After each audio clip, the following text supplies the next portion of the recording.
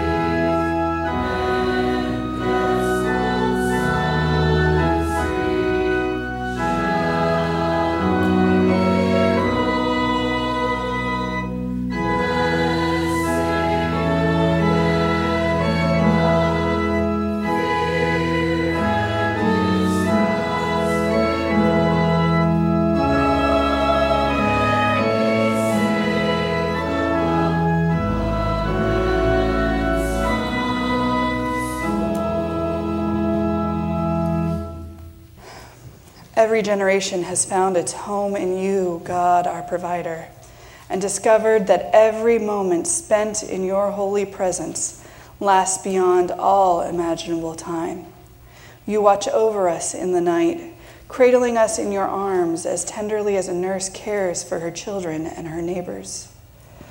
Full of wisdom, imagination of creation, you humbled yourself that we might learn to love those who have been swept aside by a callous and cruel world. Witness to God's grace, you call us to act in ways of love and peace to all we meet in this life.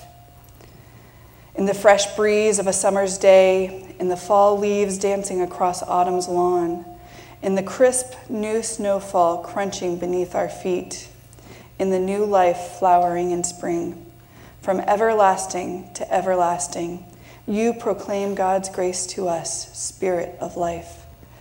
God in community, holy in one, continue to be the dwelling place of our minds, our hearts, and our souls, as we remember those that we lifted up this morning in prayer, for those that need healing, who need comfort, who need to discern your will in their lives, that we might see the light that you illumine on our path, so that we can follow you more faithfully and proclaim your love to those that we encounter. We pray all of this saying this prayer that your Son taught us. Our Father, who art in heaven, hallowed be thy name. Thy kingdom come, thy will be done, on earth as it is in heaven. Give us this day our daily bread, and forgive us our trespasses, as we forgive those who trespass against us. And lead us not into temptation, but deliver us from evil. For thine is the kingdom, and the power, and the glory, forever and ever. Amen.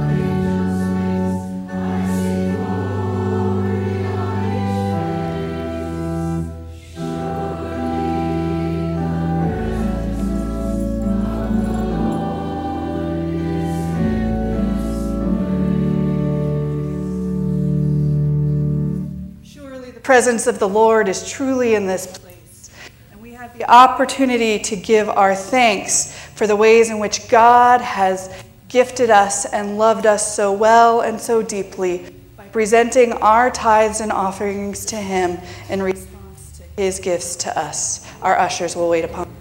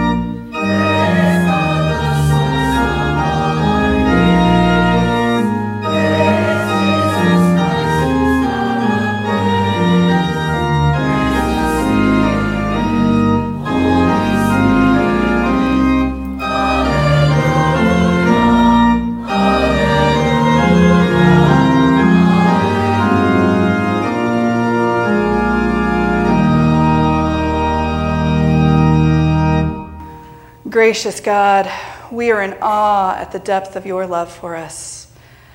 Please receive these humble gifts that they might grow just as the mustard seed grows to become your blessing in the world.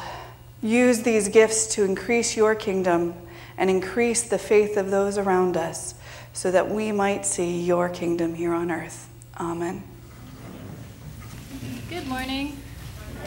Ooh, responsive. I would like to read the translation of the text for you this morning. And thou, O crown of virgins, grant us peace and assuage the passions that touch our hearts.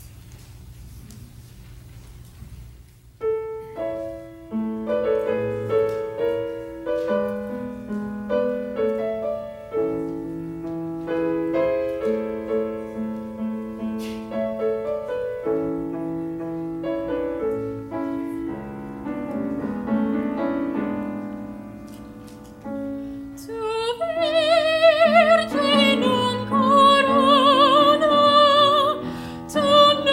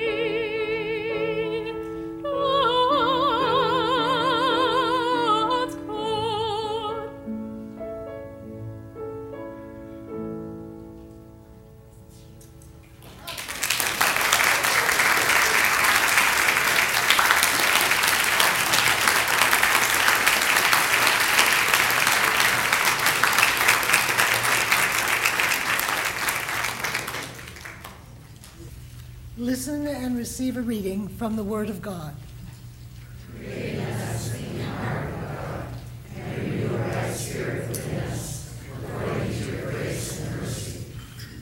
May we affirm our faith with joy and a willing spirit as we hear today's scripture. Our reading is from Matthew chapter 22, verses 34 to 40. When the Pharisees heard that he had silenced the Sadducees, they gathered together, and one of them, a lawyer, asked him a question to test him. "Teacher, which commandment in the law is the greatest?" He said to them, "You shall love the Lord your God with all your heart, and with all your soul, and with all your mind. This is the greatest and first commandment. And a second is like it. You shall love your neighbor as yourself. On these two commandments hang all the law and the prophets." This is God's word to God's people. As I was preparing to meet up with the staff parish committee and be introduced to them, I spent some time thinking about what I might want to say that would help introduce myself and get the committee to get a good feeling about who I was. And so I thought, well, maybe I should let them know a little bit about my family background, that my mother was an artist and dad was an engineer, because maybe that will come to play. Well, and it actually did. Did any of you notice last week that this support was over about a foot further this way? I was getting ready to pray. I don't know if you noticed this, but I noticed that when I was getting ready to pray last week, and it just got to me. And I think that's because of the engineer that's in me. So Manuel and I, we got on our hands and knees, and we moved these things so that it could be equal distance from the center. Maybe I should talk about the idyllic Long Island childhood I had, where we could just bike and roam and just have a time of our life, duck ponds, all of that kind of stuff. Maybe I should share about how the University of Illinois just breaks my heart every week during the fall with their dismal football team. I look for something to cheer, and I can't find it. Maybe I should share that I like to read, I like to paint, I like to play music, like to see films. Maybe I should share some of the ministry stuff, like how in Altadena I helped to launch a mini bike ministry for youth at risk, or how I was a part of refurbishing 3 or 4 different churches that I've been assigned to. And so I thought about all these things as I was thinking about how I should present myself. And the more I thought about that, the more it just seemed to be a bunch of yada, yada, yada, yada, yada. And that maybe there was something more or something better, something more focused to the point that I should be sharing. And then it came to me that I think what I wanted to share was that I had a love of the Lord, and that I had a hope for the church, and that I had an eagerness, a passion to transform the world, and that maybe I should share that with them. And I immediately forgot it in the conversation as they were peppering me with questions about this and about that. And so when I was driving home, I realized that great turn of phrase, love of the Lord, that I hadn't shared that. But I think it's important to share that, to let you know that that's what I'm coming with. That's where I'm coming from. And so I want to spend some time these next few Sundays to talk about those 3 things, to think out loud with you about our love of the Lord, about our hope for the church, and our desire to transform the world. I would suggest that these 3 phrases reveal me to you And I would suggest that these three phrases might actually be what's foundational for you as you come and are a part of this body of the Christ. So when we think about love of the Lord, one of the first things that comes to mind is that the Greeks had three different words for love, and we just have one. They had eros and phileo and agape, and as we translate the scriptures from the Greek, we just say love for that. In our modern parlance, perhaps we are too casual with the word love. Perhaps we don't use it to its fullness. I might say, I love shrimp scampi. Or I might say, I just love that film, or I love that book, right? We would use the word love. And I might come up to a buddy and say, I just really love you, man. And not be meaning the same thing as when I say to my wife that I love her. So the word love does have a variety of connotations depending on how we're using. And we ask that English word love to cover a lot of territory.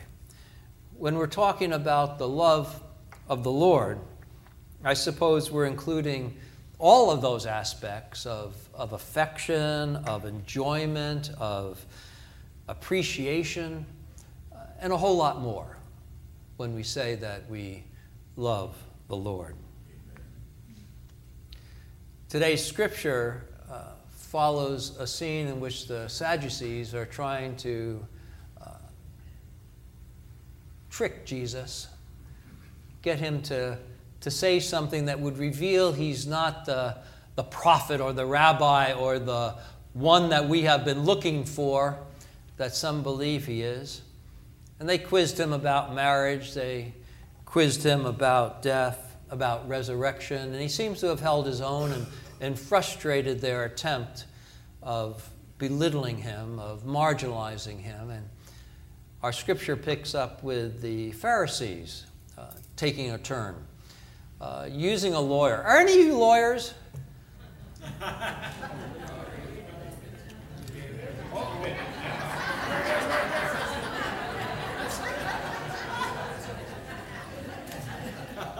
I don't know why, but it seems that the lawyers get into trouble here in the New Testament. Well, here's another lawyer trying to trip Jesus up, asking him a tough question about what is the greatest commandment. And Jesus responds, as we heard this morning, you shall love the Lord your God with all your heart, with all your soul, with all your mind. And elsewhere, strength is added into that when we look at it and hear it again. Key to this all is that Jesus reaches back to his Hebraic roots in a wise, rabbinic kind of style, distilling all of the commandments that are a part of Scripture down to a simple, clear message of love of God and love of neighbor. And asserting that upon this simple statement, hang all of Scriptures, all of the prophets, and all of the law. Now, the Pharisees thought they had Jesus because that's a tough question. You know, the rabbis had been parsing Scripture for centuries, trying to figure out how best to present it and what was most important. And there was a bunch of things that we had to pay attention to if we wanted to be good folk back then. So it was a great question to ask because it really tested Jesus' mettle. And he responded just perfectly, cutting to the core of the message of the faith. Love of God, love of neighbor. Today we're reminded that this love of God, love of neighbor is central to our faith. And we are reminded that it is to be, can I say it this way, comprehensive of our life. All of what we are, our soul, our mind, our strength, all of what we are is to love the Lord. Amen. It is the beginning and it is the end of our effort of faith and of our living, loving the Lord with all that we are. As people of faith who practice the faith and seek to grow in the faith, we know this and we aspire to this. We've heard this many times, to love the Lord with our all. Yet sometimes, for some of us, it takes more than a knowing of this to get there. It takes an encountering of the presence of God to awaken us to the full meaning of what loving the Lord is. I want to read a little diary excerpt of a Swiss father who was out hiking with his sons in the mountains, because it kind of speaks to this in the way that I'm wanting us to kind of move to come alongside this loving of the Lord this morning. We are on our 6th day of hiking and in good shape. I never felt fatigue or hunger or thirst, and my state of mind was equally healthy. And there was not a shadow of uncertainty about the road that we would follow. Yet all at once, I experienced a feeling of being raised above myself. I felt the presence of God. I tell of the thing just as I was conscious of it, as if His goodness and His power were penetrating me altogether. The throb of emotion was violent, and I could hardly tell the boys to pass on and not wait for me. I sat down on a stone, unable to stand any longer, and my eyes overflowed with tears. I thanked God that in the course of my life, He had taught me to know Him. I begged Him ardently that my life be consecrated to the doing of His will.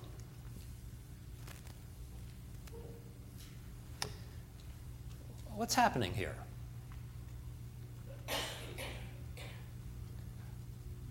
I find it so fascinating because I'm a fairly conceptual person. I tend to approach things with my head first, and then my heart kind of catches up to it. But this is something even more than just the heart happening here, isn't it? Something's happening to this gentleman up in the mountains that is just knocking his shoes off. And it's not something that he sought in particular on that hike. And it's not something that, because of the being strung out with the rigors of the hike, that he was somehow susceptible. Something else is happening here.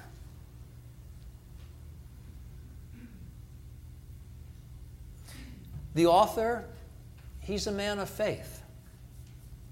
He has an understanding already of who God is, what God might ask of him or expect of him.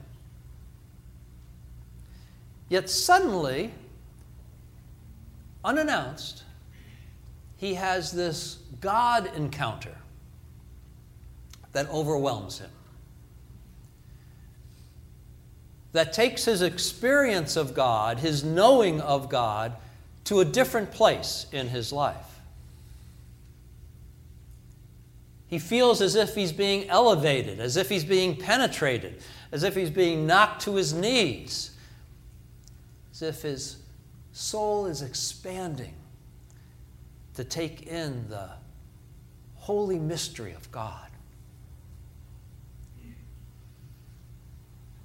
This type of experience, some of us have, some of us don't have, but it points us to the possibility of how God might be with us and what that possibility would then elicit from us.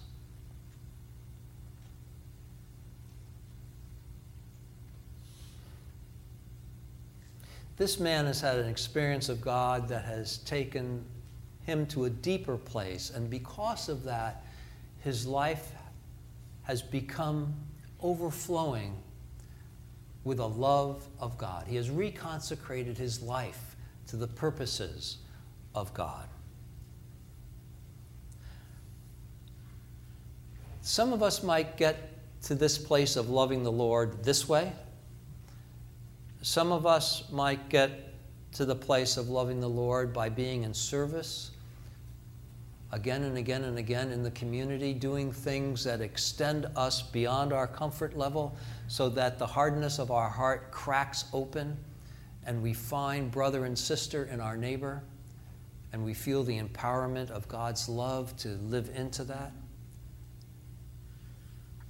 God knows there's whole branches of our church that get themselves to this place by praying 7 times a day and staying in silence between those times of prayer. I'm not sure what your path is,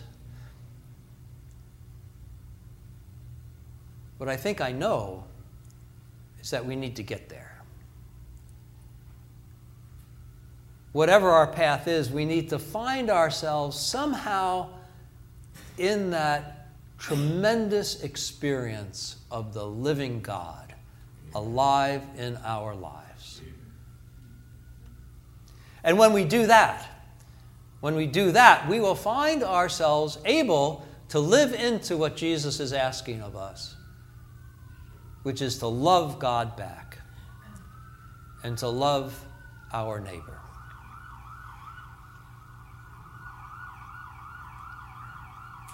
This, I think, is what we aspire to. Why we come here on Sundays, why we kneel in prayer weekdays. This is what we seek to become in our lives. This is who we are to be in our lives. People who have experienced the power of the love of God, and because of that, dare to love God back with all that we are. May it be so. Amen. May we be people who have been so touched by the love of God that we just naturally pour it out back to God. Amen. In response to the message, let us stand in body or spirit as we join in our closing hymn, Marching to Zion. It's found on 733.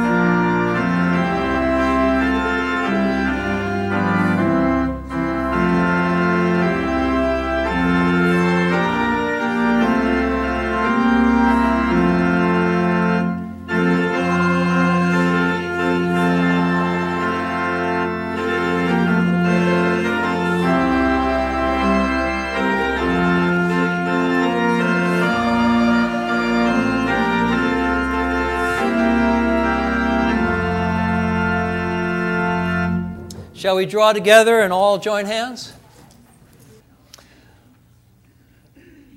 The Lord's love is upon us all. We rejoice in that. We celebrate the power of that love in our lives.